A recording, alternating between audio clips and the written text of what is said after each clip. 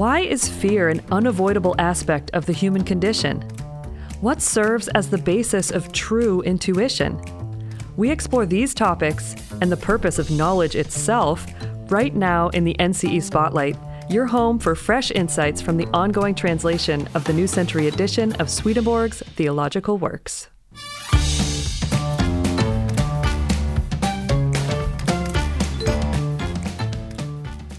Hey, Dr. Jonathan Rose, how are you doing? Doing well. How are you? I'm doing quite well, and gosh, especially being inside now, out there, there's rain coming down, but in here, it's so nice to warm by the light and heat of whatever it is you're finding in the work, in your editing work for the New Century edition. Ah, well, it is wonderful to have you here. It's definitely cozier than being with these books alone. The topic that was on my mind, the volume that I'm drawing these from is Secrets of Heaven, Volume 4. Okay. And quite a treasure trove of wonderful stuff in there. And the theme for today is the simple idea of multiple levels. Cool. Now, a lot of traditions have the idea that there's a spiritual level that's higher than this level. I don't know how unusual it is, but it strikes me as unusual that Swedenborg has a level above the spiritual that he calls the heavenly. Mm-hmm. And that's as big a jump as it is from here to the spiritual. And so I have a few quotes here about that. Nice. Swedenborg talks about the fact that in the Hebrew Scriptures, ordinations involve the sacrifice of a ram. In fact, he's talking about this in the context of the near sacrifice of Isaac, if you remember that dramatic story. Oh, yeah. In the Old Testament, and how at the last minute, instead of sacrificing Isaac, they found a ram with its horns caught up in a thicket or a tangle of thorns. And so Swedenborg talks about what rams mean, and why they're used in ordinations and that sort of thing, the consecration of members of the priesthood. He says, what the individual details represented, though, cannot be seen by anyone except from the inner meaning. The young ox, which was another animal used in these, used as a sin offering, symbolized what was divinely earthly in the Lord. The ram symbolized what was divinely spiritual, and also spiritual members of the human race. This can be seen from the symbolism of a young ox and a ram in the Word. Ordinations into the priesthood were conducted by spiritual means. In other words, he's commenting on the fact that these animals would be used in the sacrifices around that. So ordinations into the priesthood were conducted by spiritual means because the spiritual dimension introduces us to the heavenly dimension. Oh, really interesting to me. And so he finishes off by saying, to say it another way, religious truth introduces us to a loving goodness. Oh, nice. That's so interesting. So it's very intriguing to me to think about that these spiritual things are used because they're a gateway to love. You know, that's the whole point. They want to take you to that next level above the spiritual.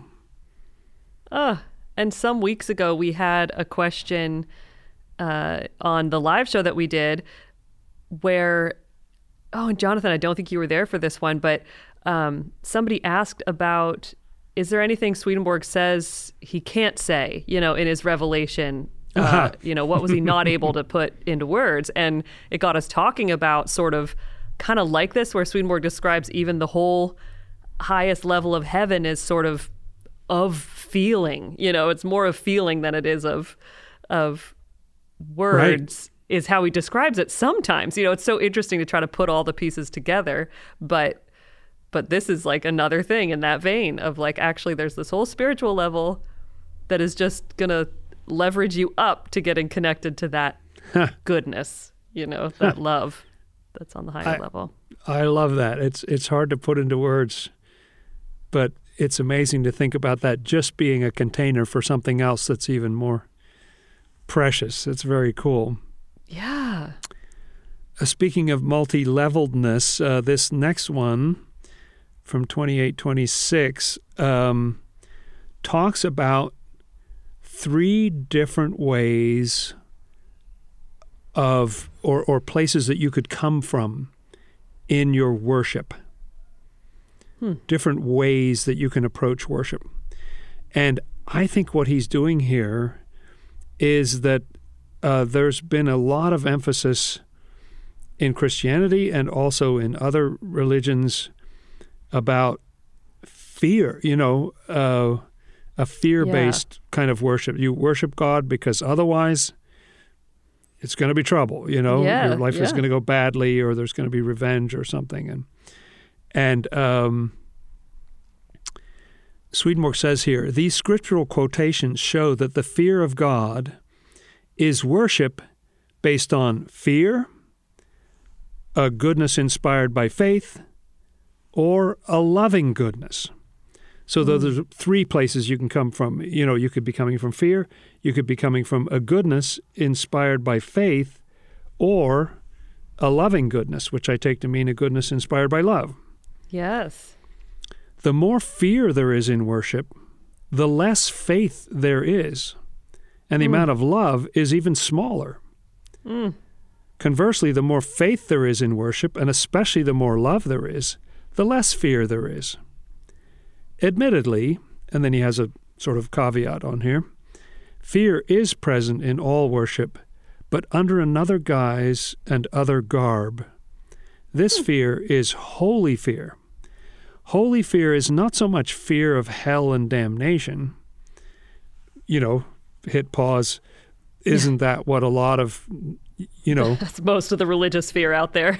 Yeah. The way it's Wesley, the founder of Methodism, criticized Swedenborg's view of hell because it wasn't scary enough. It was a major tool that he was using to try to terrify people into living good lives. So this holy fear is not so much fear of hell and damnation as fear of doing or thinking anything that opposes the Lord or our neighbor. So it's fear of doing or thinking anything that opposes a loving goodness or religious truth. And then this last sentence just struck me. It is an aversion, and it forms one side of the boundary drawn around all that is holy in faith and love. Wow, there's a lot in there. Yeah. That's so cool to think about that boundary. That makes sense. You need a boundary, and that it's going to be aversive to things that go against the love and the faith that's inside. And makes me think Swedenborg writes in Life 1, right, that the life religion is of life, and the life of religion is to do good, right? So the whole idea of worship is how we live. And I just found what you're describing of those 3 levels is just so true every day in my mind. It's like if fear is running the game, then I'm going to have a hard time even connecting to any sense of what's true, but then all the more so, I'm going to feel far, far away from love, what is a sense of love and anything like that. But then vice versa. And so it just seems like that's totally, it's a spiritual toolbox kind of a thing where it's like, it is. If you find yourself in states of fear, really go out of your way to connect yourself to the truth, and especially connect yourself to some experience of love, of loving, feeling loved or whatever brings that for you in your life. So I love it when what Swedenborg says, something like that, where he's talking about, you can worship in these 3 different ways, but then it just like takes on a whole new life when you think about how it can help be a guide in your everyday, trying to find your way through the sort of forest of our thoughts and feelings, I love those diagnostic kind of things, and it's not that it's a criticism if you're coming from fear. That's one of the things on the menu. But again, you see why it came to mind in connection with levels, that there's a couple of levels above fear. Yep. If you want, there are other places that you could be coming from. And then that riff on holy fear was so interesting to me, and that one side of the boundary drawn around all that is holy in faith and love. And I feel like that's just like Swedenborg to say, so just what you said about how fear, it's a part of the equation, like it's there, it's it's going to be one level. And interestingly, he says how the holy fear is that outermost level, that aversion boundary. It makes me think of how in our consciousness, he says the earthly level of our mind, the one that is most susceptible to fear, forgetting religious truth, it thinks about in terms of appearances and everything. That is this essential boundary that helps us have a sense of self, and yet it comes with this whole some baggage around, having a default to think in fear terms. But anyway, that's cool that it's like there's a purpose to that, and you just have to understand that it's there and how to work around it. It makes me think of just all these things in life where there's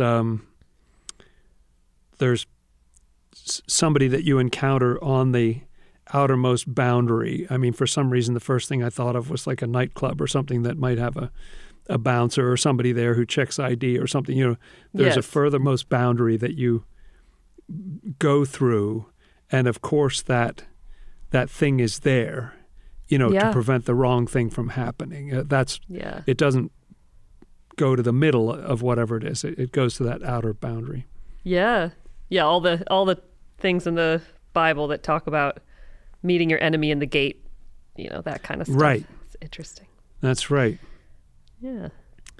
And then this third quotation from 28:31 is about the key role that knowledge plays if you don't happen to be blessed with perception. And the reason this fit in with the other things that we're talking about is that Swedenborg says that it's characteristic of people who are at that spiritual level that they are more oriented to knowledge, whereas those who are up at the heavenly level have just a perception, and we can talk some more about what that looks like. And the reason he's bringing this up is because the ram has its horns caught in the thicket. Oh. And he says this is a great image of how spiritual people get their minds kind of all tangled up. It's just a hazard of being at that level that you don't have this perception that would kind of straighten everything out for you. So here's what he says. Spiritual people become caught in the tangle of earthly knowledge about religious truth. And this is why. They do not have a perception of what is good and true the way heavenly people do. In place of perception, they have conscience. Conscience is formed from the religious goodness and truth they have absorbed since their earliest years, from parents and teachers, and later from the teachings of the religion they were born into. People who do not have a perception of what is good and true necessarily depend on knowledge to double-check their thinking. Yeah. Oh. That's so interesting. I love, a word that we've substituted for perception in the past when we did a show on that subject. It was the word intuition, because that is right. So much more of a word that's kind of in the air these days than that's right. Than perception. It's a good equivalent. Yeah. Yeah, and it's interesting to think about what that means to have intuition of what he says, right? Goodness and truth. He's what is good and what is true. And yeah, it's just so interesting to think about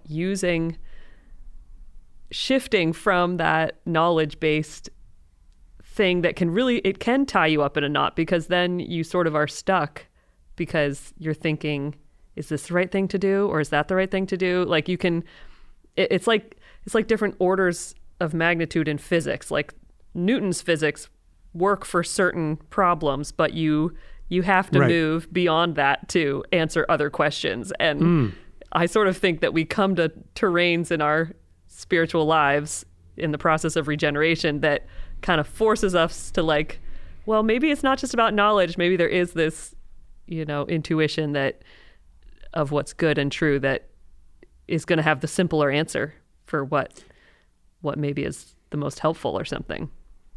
It makes me feel compassion for all of us who don't have that perception, because if you honestly, it's like lacking one of your physical senses or something. If you honestly can't tell what's good or what's evil, I'm not sure. I thought it would be good to take revenge. I couldn't really tell, or I don't know. I'm thinking about this. I don't know if it's a bad thought or a good thought. And so the only thing you've got to work with is to go by, well, Mom always said, or whatever. And so try to go from there. What did your teacher say? What did you read in the book? And try to sort of triangulate some sort of an idea of a position. Well, this is out of alignment with that, and I can't quite tell if does that mean this would also be the case? I'm not sure. I can't really tell, Yes. But doing the best we can, but we inevitably get tangled up. And that's part of what the Lord came to do, which is mostly in that story of the ram in the thicket, is to help us get unstuck, I love that. From that thicket. I just think we have such a propensity to overthink things, and a little bit. And it makes me think of how so often in people, what experiences I've had myself and that I've heard from other people is like, if you, whether it comes in a dream or it's just this like flash of insight or inspiration, but so often like the messages that really help us and give us support are just so succinct and brief, like it just seems like, oh, that's true, isn't it? That intuition and perception can just be so, straight to the point and matter of fact. Whereas, the religious truth, the thicket, just feels like you can really tie yourself up in knots overthinking everything. And you just need somebody to be like, no, do this. This is what is the most loving in this moment or whatever. And that's... It reminds me of another biblical image that has struck me, that when Jonah is swallowed by the great fish, when he plunges into the ocean, before he gets swallowed, he goes all the way down to the bottom of the ocean to what's called the moorings. And he says, weeds were wrapped around my head. Yes, right. Same kind of thing, isn't it? Like the weeds and the thorns, and that image of just like, what a great image of being like, your head is buzzing, you're going round and round in circles, but you can't figure out, what should I do in this situation? Yeah. And sometimes it is something so simple, you sleep on it, and something, you just wake up in the morning and you think, oh, well, it would be wrong to do this, or something, something very simple. So it's like, I don't know what I'll do, but I'm not doing that. So that's your clarity, and you go forward from there.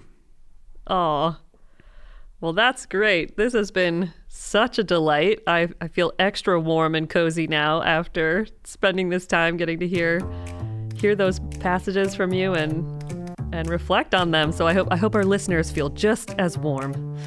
Good. Well, thank you so much, Jonathan. Yep, I look forward to next time. Always a pleasure. I hope your heart was uplifted and your mind inspired by this week's NCE Spotlight. Subscribe to the Inside Off the Left Eye podcast to tap into this stream of fresh insights and join us on our excursions into the historical context of Swedenborg's life and works. All passages quoted in this episode are sneak peeks from upcoming volumes of the New Century Edition translation of Secrets of Heaven. If you've benefited from the work of the Swedenborg Foundation through Off the Left Eye and the New Century Edition, consider supporting us with a donation. We are a nonprofit and depend on the support of our donors. To give, go to swedenborg.com/donate. And thank you for listening.